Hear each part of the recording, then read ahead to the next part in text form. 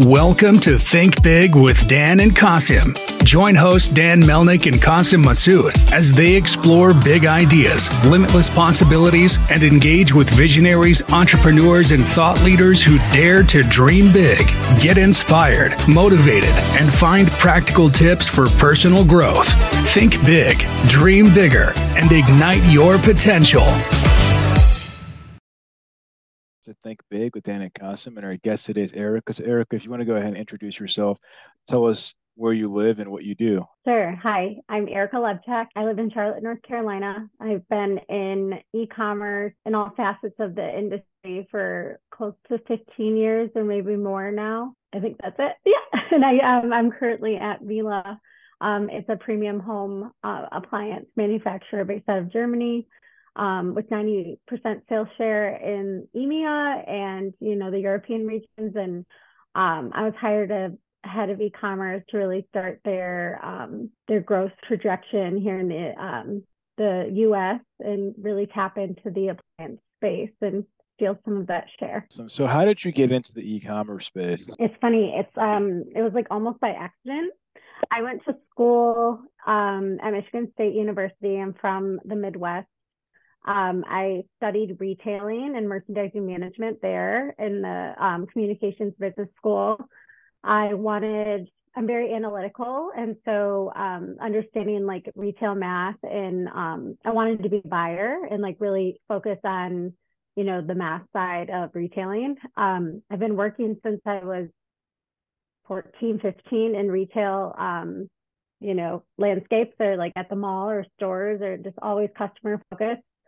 And so that was just always something I found joy out of. And I graduated in 2008 and moved to Chicago because I'm from Detroit. At the time, no one really lived in Detroit. And so I moved to Chicago. I got an opportunity to work at Sears Holdings in Hoffman Estates in 2008 on a special project for Eddie Lampert, who was the CEO at the time. It was called My Gopher.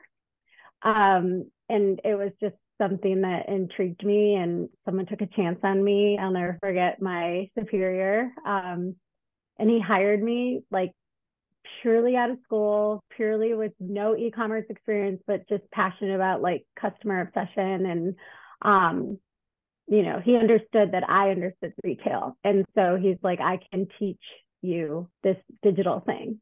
And I worked at this like entrepreneurial division of Sears for like close to 6 years in different parts of it. But it was really Eddie Lampert's special project. So it was like funded well, we had good resources, but we really sat and like Sears Holdings is this huge campus, and we had this like little not off-site, but it was just like if you had a meeting with anyone in Kmart or Sears, you had to walk like across the whole campus. It took like at least 10, 15 minutes. So I did that for a while, and I really taught myself a lot because I didn't go to school for e-commerce. There was no such thing as like entrepreneurial, degrees back then. And the way I taught myself was we wanted to rinse and repeat for Sears Marketplace and My Gopher kind of like a Prime Now or like an Amazon experience. And at the time, Amazon wasn't the Amazon that it is today, right?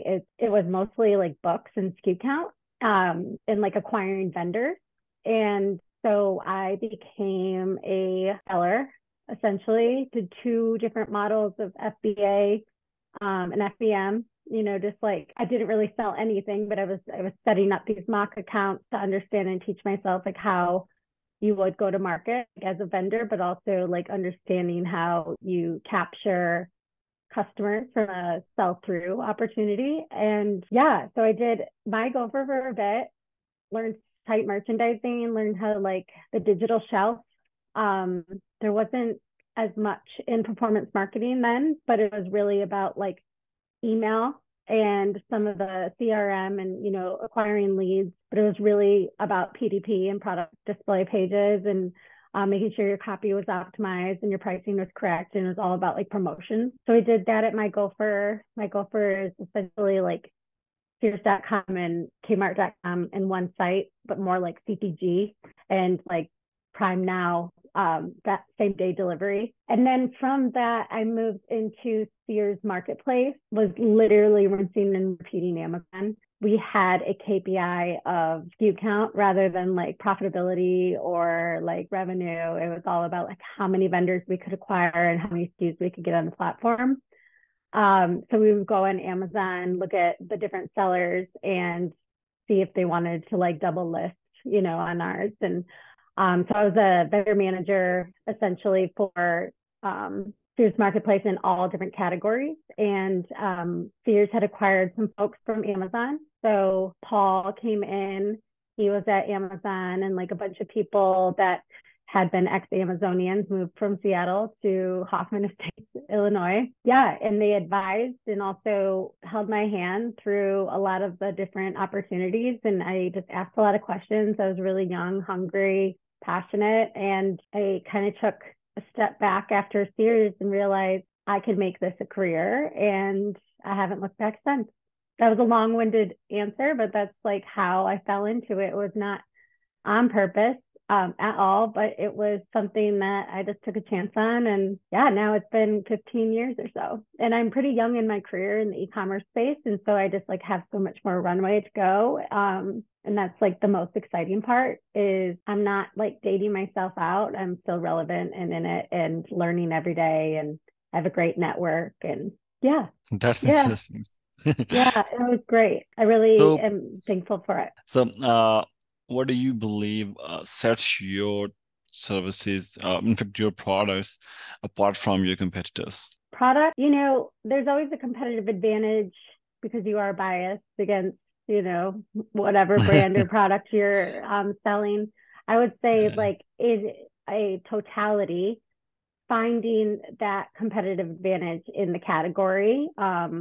Whether it's value add to a consumer, whether it's content and conversion optimization, whether it's like customer experience or customer service. I do feel like I have intentionally moved around and within brands and manufacturers to get like a whole breadth of industry knowledge within the e-commerce space. I've worked for CPG, grocery, hard lines, soft lines, but also in the business to consumer side and the B2B side. So I feel like e-commerce is e-commerce, right? And then figuring out like the nuances of the categories that you're selling in, that is your competitive advantage. So really looking into competition, really getting the right insights, because a lot of organizations are shooting blind when it comes to e-commerce. Like it's not just putting something online and hoping it sticks. Like you really, well, it used to be, right? But then as it's gotten more progressive and more competitive, you really need to start that flywheel. And once you find like that pocket of opportunity that like your competitive advantage may or may not be in with your competitors, you need to ride that and test it out and do every A/B test, whether it's with content, whether it is with price, whether it is with promotions, subscribe and save. Like it depends, because there's so many different models in e-commerce. There's pure players, marketplace, direct to consumer, even bricks and clicks or e-tail, buy online, BOPIS, buy online, pick up in store. Like there's so many avenues. So I would say you need to tap into that competitive advantage. It's not always product position, it's strategy and understanding the landscape of the category and really like honing in on that and using data to help you. Cool. So in this whole scenario, like because you are an e-commerce system and obviously e-commerce system is working online. So you are highly dependent on the technology. So in this whole scenario, have you ever thought about getting some help from the AI, artificial intelligence? Yeah, so just recently, it's funny, I was on a webinar maybe a year ago with Chris Perry, and they were saying like, what do you think the future of e-commerce is? And I said AI, not really knowing how sophisticated or what AI would tap into. At the time, personalization and site experience was becoming more prominent. And so when I said that answer, I was really thinking along the lines of personalization from an AI perspective. But now, AI is being used in so many different ways. I own a company with my husband. It's a direct-to-consumer website, and we've used AI for a lot of our copy. So I feel like there is ways for brands to utilize AI without completely going headless. Like you can use the AI capabilities, and as much as you trust AI, still take like a human eye to, a lot of it. But the personalization aspect, I think, is really something that consumers are looking for and towards when they have a visit, whether it's in store or online. And I do believe that AI will become so smart that you will feel like you are being followed, even if you had just visited a site for the first time ever. And so, yeah, I mean, there's so many avenues of AI. I'm just getting into it. I actually am reading a lot about it. Organizations and companies have been reaching out, specializing in AI technology and implementations. And I don't feel as educated as I should be. Or, I mean, I'm not benchmarking anything, but that's the thing about e-commerce is everything moves so fast. You could say you're an expert, and then the next day you have to become an expert on something else. And so right now that's like my biggest thing that I'm going to look into is like, what is the future of AI when it pertains to consumer behavior and also like conversion and headless commerce. Have you looked at all at blockchain as it pertains to e-commerce? I mean, I wouldn't say I'm familiar. I would not feel like comfortable enough to like say that it's something that I have looked into or have experience with. Again, those are like interesting new, or not new, but newer-ish methodologies or strategies that like I just haven't really been able to tap into or been hands-on with enough. It's mostly me. I like to stay as well read on a lot of these things and attend a lot of learning seminars or what have you, but I haven't had enough like hands-on experience with it or read enough business case studies on those to like really understand, what the capabilities or opportunities may or may not be. Oh, thank you.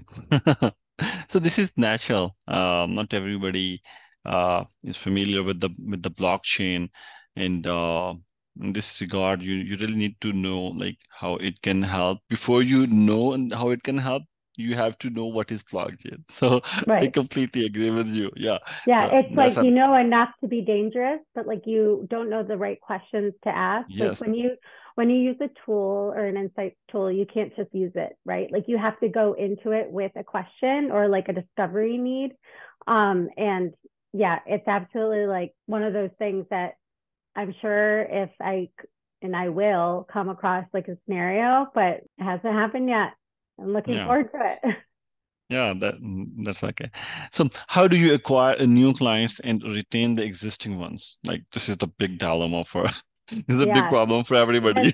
Yeah, that is like the $1 million question, right? Retention is cash flow, is profitability, is sales, right? Like, so obviously performance marketing, there's a lot of opportunities with personalization as well, like that I've been saying, and the many touch points to the consumer. With performance marketing, it's really honing in on the strategies and being very narrow-minded in those funnel approaches. I feel like I can assume that, some of the organizations when thinking about retention or optimization of conversions or even like an acquisition would cast the largest net possible to acquire and hone in on like consumers, right? But like not everything sticks and it's not as relevant. So it will be bypassed, which means they may or may not give more consideration in the future. So I think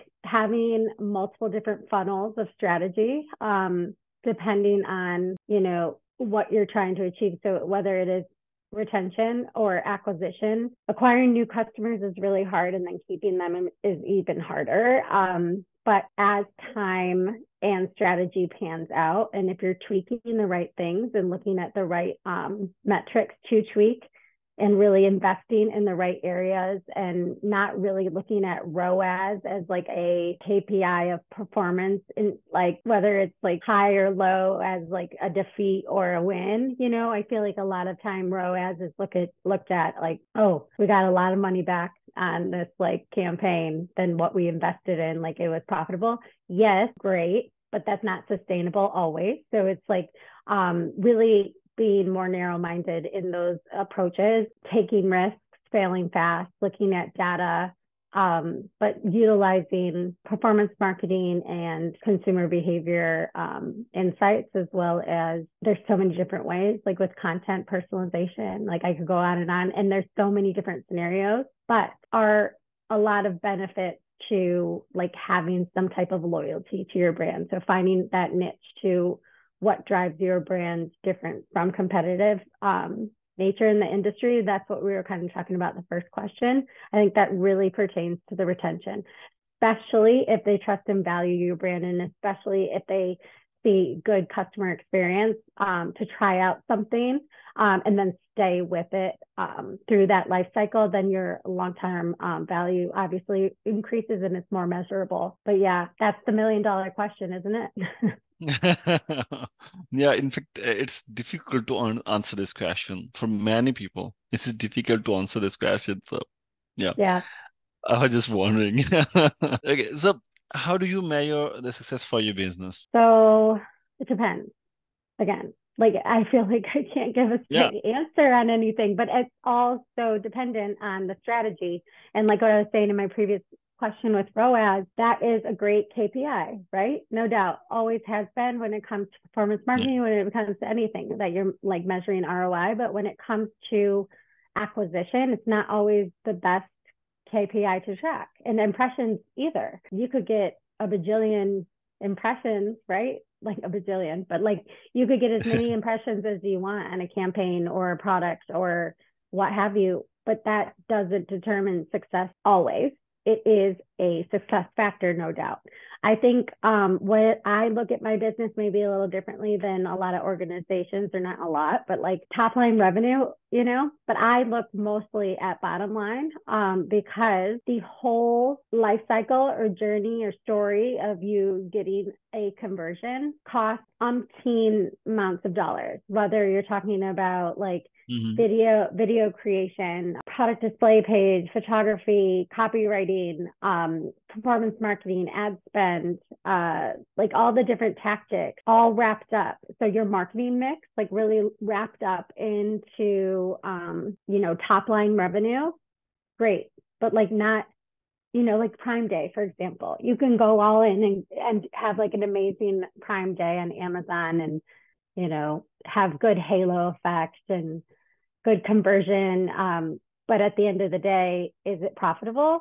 Maybe not, but that's okay, because that life cycle and that like impressions and clicks and those metrics really help the longevity and sustainability of those brands and those product pages. So it it depends. And I really look at everything as separate strategies rather than just holistic, because when I'm talking to leadership or when I'm putting together like a postmortem, I want to really showcase the right picture to the right audience that success, yes, sales. Everyone wants sales. Everyone wants visibility, but that's not always the strategy. It's probably a big point of it and a nice to have of a lot of strategies. But what if your strategy is acquisition or new to brand, or like you're not going to really focus on so much of the top line? You're going to look at that like customer acquisition and that lifetime value and, you know, the profitability to get there. And so I don't know. That's a hard question as well. Like you guys asked some pretty hard questions, but it's all like dependent. It's all dependent. Yeah, obviously. So in terms of, you know, for your business, what would you say is your top priority in the next three to 6 months? 3 to 6 months. As a business, I think one of the biggest things and challenges right now, like in the e-commerce landscape, and not only for my brand, but I feel like other brands, is brand protection. With COVID, e-commerce like skyrocketed, like what is it, 4 to 7 years or something within 1 year. And everyone is seeing the opportunity with e-commerce. Everyone's becoming more savvy with e-com. And that means like Joe Schmo out of his garage is becoming more savvy with e-commerce. Like he's finding ways to buy products, turn them at a profitable rate, and keep doing it. And if he can find pocket holes within brands that aren't putting the right guardrails in place of protection, that's where they're going to hone in on. And they're going to rinse and repeat that same strategy over and over until they lose out, right? But it's like really protecting your brand, whether you are a new brand or a like sustainable lifestyle brand that's been around forever. Understanding the legality around brand protection, counterfeit activity, and MAP compliance if you are in a mapped or MSRP like pricing, and really protecting your home stake when it comes to content, when it comes to your copy, when it comes to your brand positioning, whether it's premium or what have you. Counterfeits, I already said that, but it's becoming more vast. Like if you look at, I think I read something recently, like each PDP or listing on Amazon, like 4 years ago, depending on the category, had anywhere to, from 1 to a dozen or more, right? Like depending on the category, a lot of like dependencies again. But now it's like anywhere at minimum, like could be 30 to 100, like because so many of these people are trying to find opportunity and sell at a velocity rather than a sustainable like selling model. So anyways, my priority would be really focusing in on the strategy of how we want to go to market in the US, and how we can protect our brand for the long game, because you're going to take some hits if you cut off like relationships, if you cut off distribution, if you cut off and hone in a little tighter on your like network, but you don't want to compete with yourself. So like a lot of manufacturers or brands like have a lot of distribution, rightfully so, but if they're not abiding to your brand guidelines, you're not going to really have control. Yeah, you're going to see top line sales skyrocket because everyone's trying to compete on the same listing, but at the end of the day, it's the price. It's like a race to the bottom with price volatility, brand deterioration. That's the biggest focus, and something that you think you may be able to get around and like really capitalize, because sales are not easy for a lot of companies right now. And you may be able to like get around or skirt around it for now, but it's going to be detrimental to your scalability and sustainability, and you will have an obsolete business in the marketplace if you do not like really own in on that. So that's like would be my top priority in the next 3 to 6 months, and that is dependent on my current situation, obviously. So in terms of for your brand, if we were going to have this conversation again in 1 year from now, where do you expect things to go? So I'm going to talk about my business that I own with my husband. It's a direct-to-consumer website.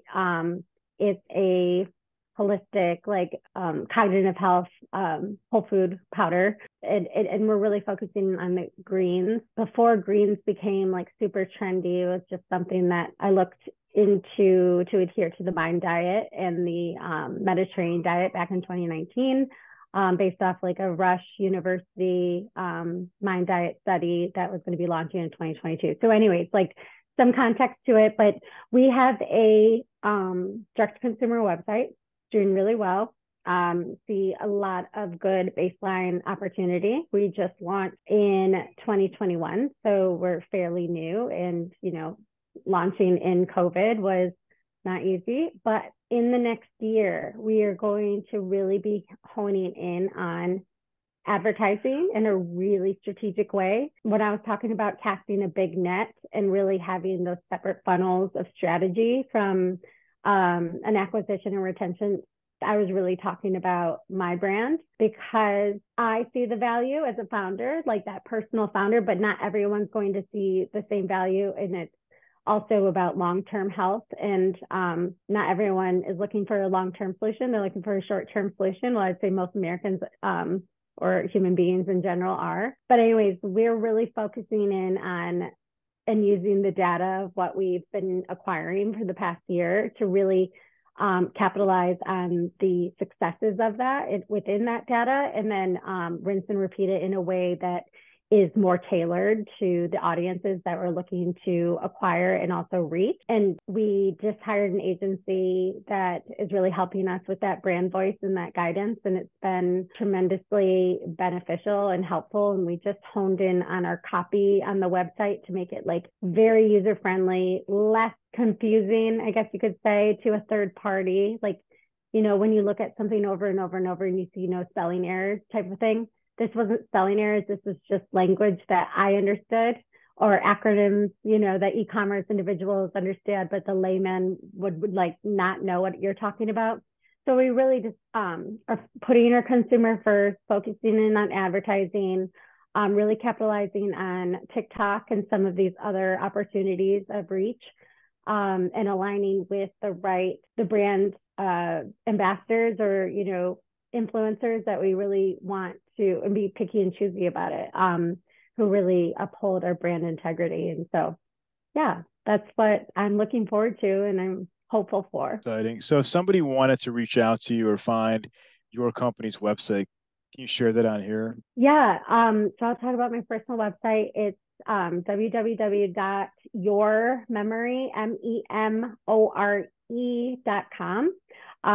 Memory is mindful in Italian, and it's actually pronounced memore, but we just say very English, like American way of memory. It's something that is delicious, that you can feel good about yourself putting into your lifestyle and diet every day, but also something that is a habit and something that you can really stack. And it's easy to it's easily absorbed, and it's clean. And it's just one of those things that gotta try. You can't knock it until you try it, and your body will thank you, and your future self will thank you. Great. Well, Erika, thank you so much for your time. We're wishing you the best of luck and rooting for your business. Thank you. It's a pleasure. Nice to meet you both. Nice to meet you. Thank you. Take care. All right. Bye. Bye-bye.